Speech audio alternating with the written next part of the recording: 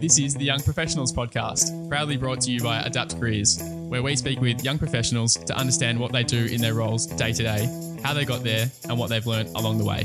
My name is Luke Marriott. And I am Nicholas Sargent, better known as Sarge, and we are your co-hosts. Sarge, what do our listeners need to do? To stay up to date and support what we're doing, please subscribe, like the episode, and leave a comment on any of our social channels. We can't wait to hear from you. Hi guys, Luke and Sarge here, and welcome back to another episode of the Young Professionals Podcast. Luke, who do we have on the show today? Sarge, good to see you, mate. We are talking to Massimo Campagna today, who is a program officer at the Australian Red Cross, focusing on the Pacific region. With a Bachelor of Urban and Regional Planning with honours from RMIT under his belt, Massimo scored an intern position as a program management intern at the United Nations Human Settlements Program, otherwise known as the UN Habitat Program, at the Regional Office for Australia and the Pacific in Fukuoka in Japan in 2017, which kickstarted his passion for working in the not-for-profit space. Massimo then went on to complete a Masters of Development Studies at the University of Melbourne, after which he secured an internship in the Disaster and Crisis Response International Program at the Australian Red Cross, where he's been working ever since 19 rather. Massimo, welcome to the show. Thanks for having me, guys. It's really odd to have your life read out to you like that in dot point form. We should make a little side hustle, making people's LinkedIn bios, I think, from all the ones we've done here. Mate, well, really happy to have you on today, and you're kind of one of the, I guess, first people we've really spoken to from the not-for-profit space. So keen to hear about what you do at the Australian Red Cross as a program officer in the Pacific region. Why don't you run us through that? Yeah, sure. It might be better for people to hear about like the Red Cross system itself. Generally, it's a fundamentally international organisation that has regional and domestic tiers. So the Secretariat, sort of HQ, is in Geneva, as a lot of international organisations are. And then there are regional offices spread out across the world, and then sub-regional offices. And then generally every country in the world, I think bar 3, has a Red Cross organisation in that country, which we call national societies. So yeah, every country has their own representation in country, and then generally they are the ones responsible for responding to things like disasters, earthquakes, wars, that kind of thing, within their borders.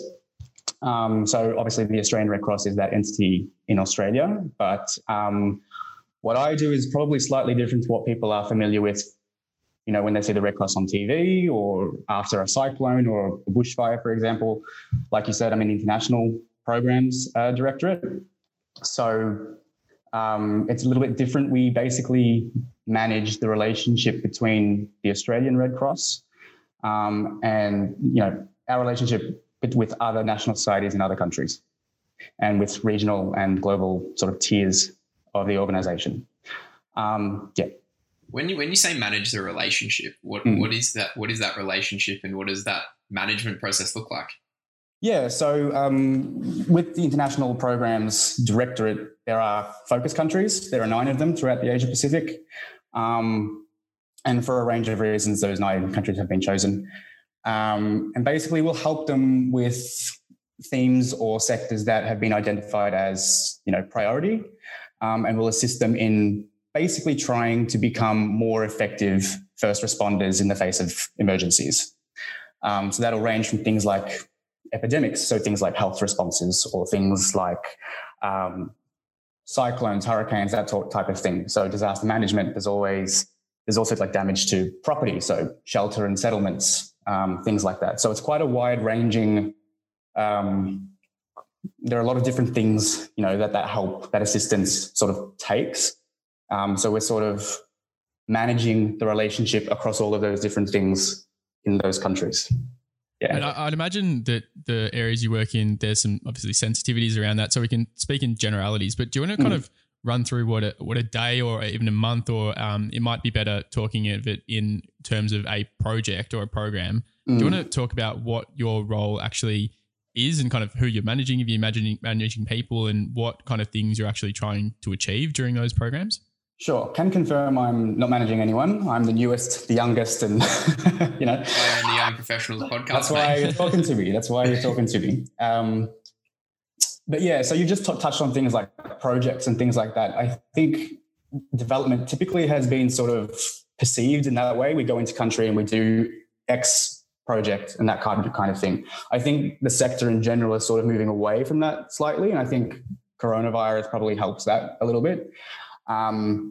It's basically what's being termed as localization. So basically upgrading the resources and the capabilities of organizations already in the country, which most likely has local people who are familiar with the local context, the local sort of understandings around, language, culture, all those different sort of social aspects, and upskilling them to be able to be more effective first responders. So instead of having, people like me or people that work with me flying into country, fixing everything and then flying away again, it's sort of a more holistic, longer term transformation. So we'll do things like provide technical assistance in all those sectors I've sort of mentioned before, how to upskill in those areas, to make these organizations sort of stand a little taller and be able to deal with things more on their own. So would a good example be, say, you mentioned disaster management before, say you need nurses or whatever on the ground. Would it be like providing some people like with some organising some first aid training so exactly people in the team are better equipped to deal with that situation? Exactly. That's exactly right. And things, like the Red Cross system is primarily made up of volunteers. So providing training for volunteers with, like you said, first aid, or it might be epidemic control, or, things of that nature. You absolutely hit the nail on the head. Yeah. To the extent you can, mate, can you kind of cover the gamut of what the Red Cross can assist with? And by that, I mean, we take the example of nurses, for example, and I would imagine that, say, in a cyclone or whatever, you might be assisting with rebuilding infrastructure or bringing in X, Y, and Z to help rebuild something. Like, what other kinds of aspects of the society can the Red Cross help out in, and what do they actually do? Yeah, okay. So if you think about it in like sort of a time frame sort of thing, also another thing, there's sort of been a step away from disaster response and trying to focus more on the preparedness. The best offense is the best defense, or whatever that phrase. The best defense is offense. Yes. The best offense is defense. I've stuffed that up. Best offense comes from a good defense. One's a Massimo. Yeah. The more you're prepared, the more fail safes you have in action, the more staff you have trained with certain skills, the impact that, an identical disaster might be far less if you're far more prepared. So, like I said before, upskilling in, specific staff, or, facilitating workshops, or developing networks between, health focal points in different countries so they can learn off of each other, that kind of stuff. And it also sounds like project management, or stakeholder management rather, is a huge part of your job, given that you're dealing with people all around the world. Very much so. It's the crux of what we do. Yeah. How do you best manage that, particularly when you got different diaries and like different time zones and potentially different languages? It's hard. It's hard sometimes. And I think one thing that I've picked up during the pandemic is IT issues. Like working from home, not everyone has a stable connection. So just being on the phone often is very, very hard. But yeah, it is a challenge, and it requires a certain flexibility. And I think that's sort of inherent to the people that work in the sector. You are a people person. You kind of roll with the punches. It's not always going to work out. Things take a long time sometimes, but it's sort of maintaining the momentum, keeping consistent, and ensuring that you follow up on things. It's less and less about the actual. There's always a reason why things get done or don't get done. It's more reinforcing the relationship and being able to make sure that, okay, you need this, we'll do our best to get that to you. You need this, we'll do our best to get that to you. So, yeah. Mate, keen to hear what the, career trajectory or potential opportunities for someone getting into somewhere like the Red Cross or the not-for-profit space more generally. You're a program officer now. What does that look like? Say you do really well at that role and you kind of move up the chain, if there is a chain. Where could someone like yourself be in, say, 10 years' time at an organisation like the Red Cross? Oh, God, that's such an open-ended question. I mean, I think the humanitarian sector is just so broad that the word trajectory is almost redundant. Like it's just not, there isn't a defined sort of pathway that you go from this to this to this to this. It can be, you can turn it into anything you really want. There are so many different facets to humanitarianism or development or, so, if you can get yourself into as many rooms as possible and hear about all these different ideas, if you can sort of try and forge a few different areas where you're really interested or you're not so skilled, but you want to really upskill yourself in those different things, you could be anywhere in 10 years. You could be in a different country. You could be in the field. You could be at a regional office or, a national society like I am. Like there's no sort of set trajectory for someone like me or anyone in this sector. It's really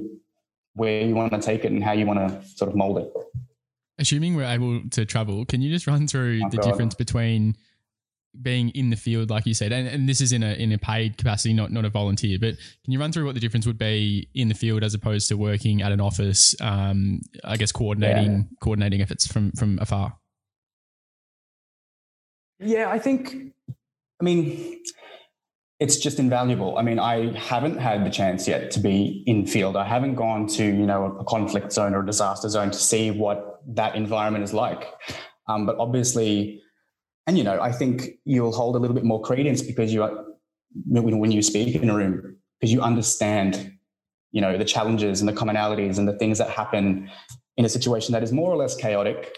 Things don't always go to plan. And I think sometimes if you're sitting in an office, in an air-conditioned office in Melbourne, you're not going to get a full idea of what the picture is like, in the Middle East or in Africa or wherever it may be. So I think both sides are equally important. They just provide different opportunities of learning. But I think, if you're going to be in this sector, at least try to get into the field. That's in some capacity, whatever that might look like. And subject to your, whoever wants to get into the field, your skill set being compatible with whatever the job is it more or less a case of, assume you're capable of it, you just put your hand up and if there's a role going, like you're likely to be able to get that experience? I think, if you're vocal about where your intentions lie, or if you're vocal about what sort of things you want to really improve in, I think there's such a great potential for you to be able to at least be exposed to those ideas. It mightn't be immediate. It might be a sort of mid to longer term sort of, strategy. But I think if you said you wanted to be involved more in humanitarian journalism or something like that, there are always ways for you to get involved. Even if it's just shadowing, colleagues, staff members, you might not physically be doing the work yourself, but if you're just sort of exposed to the comings and goings of that, then there's always a way. There's always a way, basically. I think that's a really good tagline. Yeah, there's a will, there's a way. There's always a way. There's always a way. But you weren't always in the not-for-profit space, and when you finished school, you studied a Bachelor of Urban and Regional Planning at RMIT. I did. What was the thinking there? And maybe I'm not joining the dots, but the two don't really seem to be in the same sort of sphere. So could you just run us through what you were thinking when you finished school and how that's kind of translated eventually into you joining the Red Cross? Yeah, for sure. When I was at school, I wasn't really interested in the maths and the sciences. I'm the other half of the brain. I was, geography, history, languages, that sort of stuff. And I guess I didn't really see how that could translate into me getting a job one day. It was just an interest that I had. I didn't see how I could actually turn that into making money and, buying food to eat at the end of the day. So I think I found urban planning. I've always been involved in, always been interested in, how people perceive the world and how people can shape the world around them. And I think urban planning was the closest way that I could link those two ideas. And so I thought that, urban planning would be very human-centered and very human-centric, and it would revolve a lot around that. And then when I got into it, I was like, perhaps I was slightly naive and that it didn't really turn out that way. But, that is just the way it is sometimes. And what were you focusing on then? During that degree, what were you focusing on? It was a lot of different things. Like there were subjects like social policy, but there were also things like urban design and land development, land use zones, that sort of thing, which is all very interesting in its own right. It just wasn't what I was looking for. And I distinctly remember, I think a year or 6 months left to go, I was like, oh, maybe I should just drop out and find something that I like. And I was like, no, you're 6 months away. Just finish it, get a piece of paper, and then turn it into something that you like. And so that's what I did. And within that time, I sort of started to research about how to turn that into something that I was interested in. And I came across UN Habitat, the United Nations Human Settlements Program. And I applied for their internship program. And by some fluke, I managed to get in. And do you want to just run through what UN Habitat is for those that haven't kind of heard of it before? Yep. So it's the UN organization that's basically dedicated to urban settlements, like settlements in general, both urban and rural, how it affects people in vulnerable situations. I remember working on some projects that were focused on, the climate vulnerability of people living in informal settlements, so what we would usually call slums, and basically how to identify the risks that they faced, how can we manage those risks, what preparations can we make, and if something were to happen, how do we respond? So, the interface between people and their built environment, which is more or less what I was looking for. And then while I was there, it sort of confirmed in my mind, like, yes, this is actually what I want to do, and I feel like this is something I could be quite good at. And, there was that international flavor, and I've always liked that sort of thing. Like I said, I like geography, history, languages, and stuff like that. So I feel like it could merge my professional interests, my personal interests, and mix it all into one. So could you just take us through what it was like to actually live and work in Japan? Like, I've been there and I loved it. Yeah. I thought it was a super country. It was the first country I ever visited. Mm-hmm. How did you find making the transition going over there? Because I assume you didn't know anyone. And two, what was it like just working and living in a foreign country? I mean, I encourage everyone to do it at least once. It's just, you will learn so much about yourself, what you're capable of, what you're not so capable of doing. Speaking Japanese for you, maybe? Shocking. Shocking. I tried. There was only about a month between I found out that I was going and by the time I landed, and I did my best to learn Japanese. But I think Japanese is the hardest language to learn for an English speaker, and it didn't take. Three alphabets is too much for me. But it's an amazing country with amazing people. It's honestly one of the greatest countries in the world. And I think, everyone should go, but it's definitely a place where you can feel like a fish out of water at times. Japan is quite a homogenous country. There are not that many foreigners, or English is not that widespread, or any other language is not that widespread. So I think it's not for the faint of heart. You need to have a bit of a backbone. You've got to be able to be quite resilient and deal with stuff, especially when dealing with, bureaucracy and things like that, like leases and renting and stuff like that. That's really difficult. I remember, I can't remember why, but I was dealing with a real estate agent, and he had studied pizza making in Italy.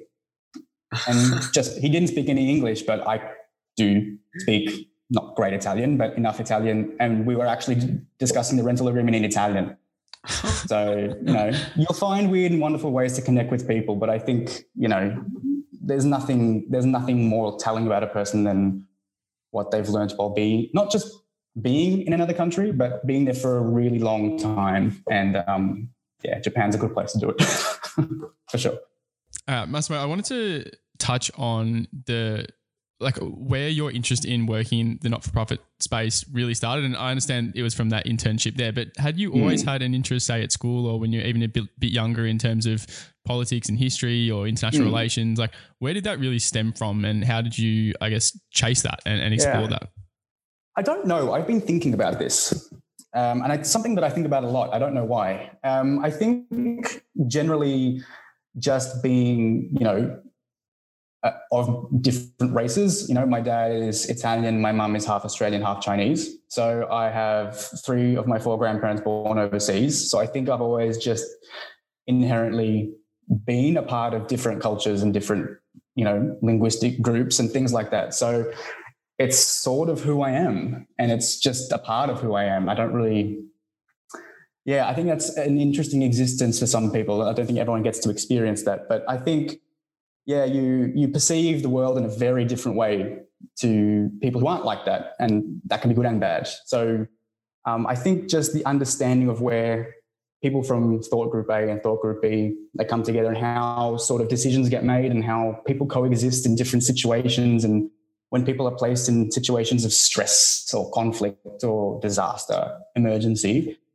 how that can be played out. And I think, now working in the humanitarian sort of field, that's of great benefit, because you can see things from different viewpoints that perhaps someone else couldn't. And you can understand the stresses and the cultural sort of expectations about things that perhaps someone else couldn't. So, I think it's very important to what I do, but it's also a very just sort of intrinsic part of me. It's not so much a question, I guess, more of an observation. So you don't really, I'm not sure that there'll be an answer, but listening to you speak, there seems to be a lot of similarities between someone that works in the not-for-profit space, so say someone like the Red Cross, and someone that goes to work at a big corporate, where it's like you're bringing an interest in how two different parties interact with each other and why, and the backstory of that. And there's some problem that you're trying to solve, and you all have to work with different stakeholders to bring everyone together and essentially solve that. And I guess where I'm going with that, it would seem that, if you think that you're going down a path of getting into business and being a consultant or whatever it might be, but you're really interested in the international space, I think there's a little bit of a stigma in terms of going into not-for-profit. It's like, I won't make heaps of money. I don't really do anything that productive or whatever. But like, you're doing some really important work, and it's probably as stimulating or even more stimulating than going and working for a corporate and trying to solve a business's problem. That just seems to be an observation. Yeah, and I guess it just depends on where, your interest lies. It's not necessarily a moral thing or, a money-making thing. I think it just depends on circumstance. At the moment, it just seems a good fit for me and for a lot of other people. Who knows? Maybe one day I will be in corporate. Who knows? But yeah, I mean, everyone's experience is different, and in 10 years' time, I'll look back on this, and it'll inform the way I deal with a corporation or two different people from entirely different worlds. So, I completely agree that there are a lot of similarities. In fact, yeah. It sounds like, my take on that is like everyone's solving a problem, or everyone thinks they're doing problem solving. It's just like, what sort of problems do you want to solve? Yeah. And like, what is purpose to you? What is purpose to me? That was a statement rather than a question. We can go down that path. I thought you were asking a very existential question. Oh, on that, mate. Like, I think Luke kind of touched on it before, like, and you gave a bit of an answer, but like, why do you go to work every day and be at the Red Cross and work as a program officer? Like, what is the driver for you?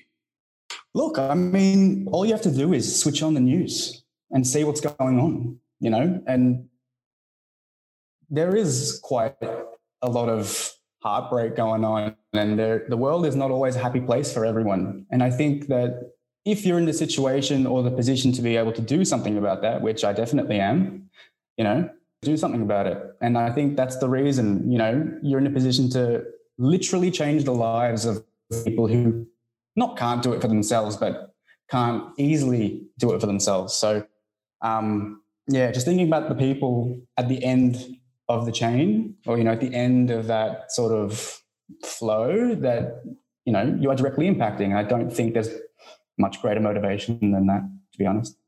I totally agree. Let's move a little bit forward a couple of steps. So you finished your internship at UN Habitat, and you've got a taste, and you know, okay, this is where I want to be. Can you walk us through the decision-making of when you decided, okay, that's what I want my career path to be, and then you enrolled in the Masters of Development Studies? What was the thinking there? Why did you pick that course? What appealed to you? And kind of what were the next steps in terms of getting into the field once you finished that? I picked it deliberately because it was broad. And there were different areas or directions that you could take it. So like I mentioned before, a bit like the humanitarian sector itself, if you had an interest in environmentalism, you could take it into that, gender studies, disability studies. Like, there are so many different ways that you could take it. And I wasn't I had a fair idea of where I wanted to take it, but I didn't want to close off those doors just in case I had discovered something along the way that I wanted to investigate. So that's why I enrolled in that course. Also because there was an internship program, and I think in this field that's just so utterly important that you need to have experience, even if it is unpaid, sadly, in an office doing real world stuff. There's only so much you can learn in a classroom, and by reading very dry academic articles sometimes. So yeah, and then luckily enough, I was able to get an internship at the Red Cross, and that's sort of where the story began. And that's why I'm sitting here talking to you, to be honest. Yeah. And during your Masters of Development Studies, like what is the core, if there is a core focus, like what is the core focus of that 2 years? Yeah, there's not a core. That's the thing.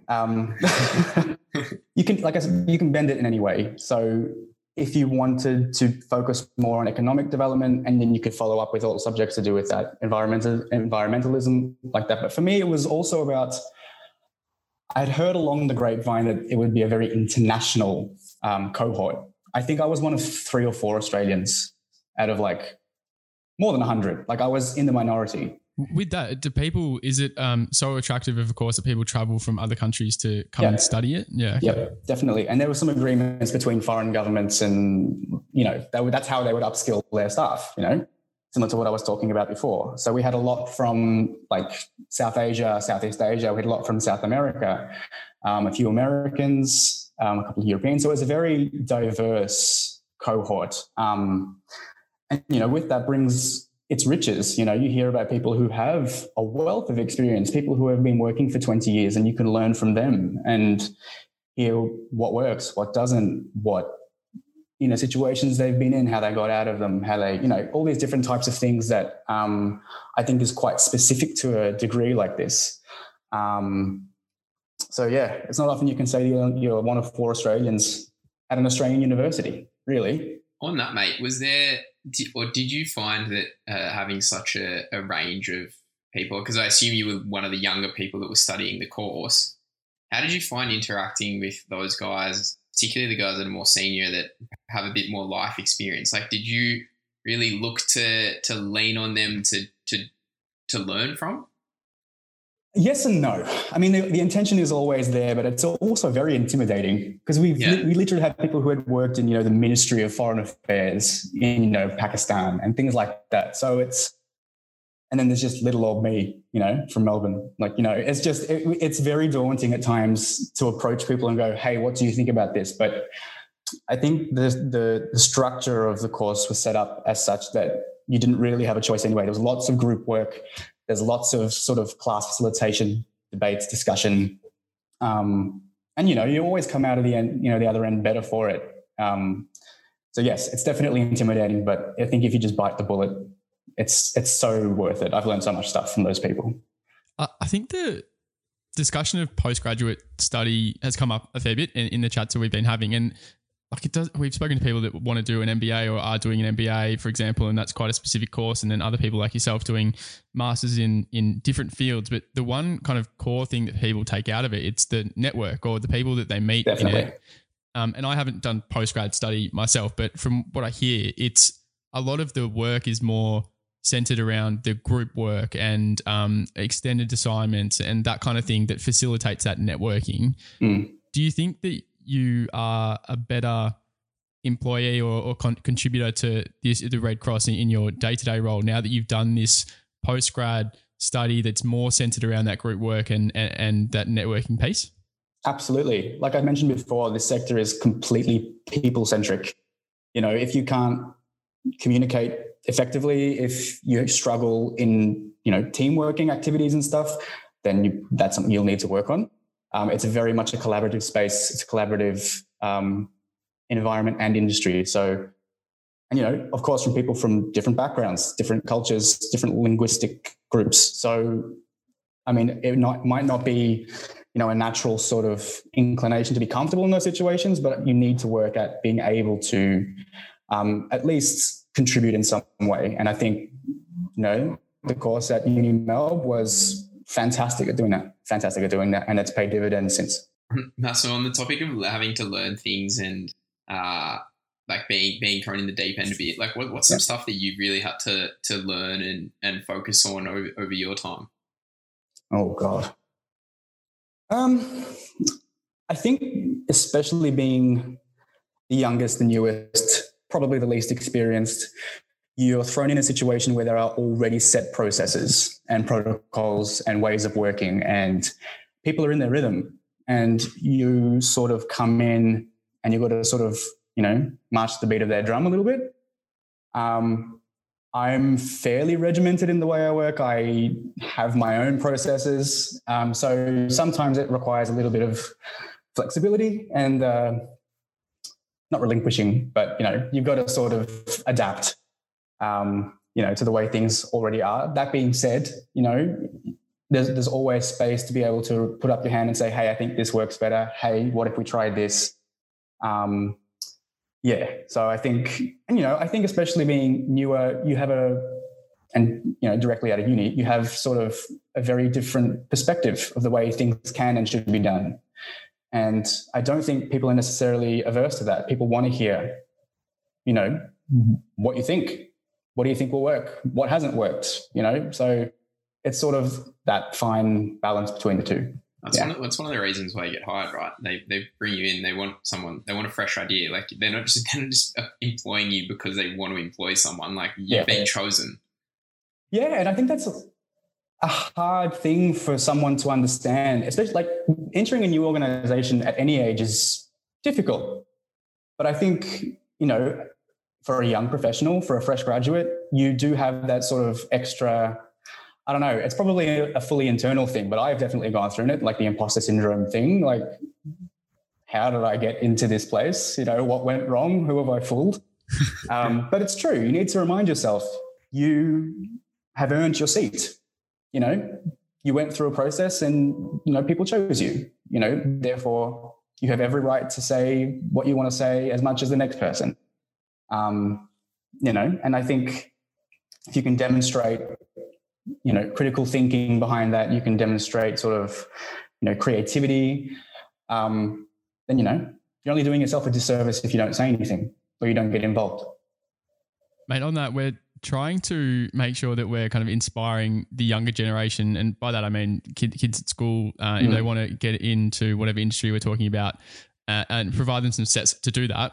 I think if someone's listening to this, they go, oh, I need to do an undergraduate degree, then get a master's and then do all this international, secondments and whatnot, and then I might get a position. Yeah. What are some things that maybe some people, in the age of at school, year 10 to year 12 or early university could be doing in their own town or city that would bode well on, say, a resume or an application to a place like the Red Cross eventually? I think anything that facilitates interpersonal connection. So, I've heard you guys on your previous episodes talking about things, sporting, organizations, being, a supervisor, a referee, working at a supermarket, managing staff.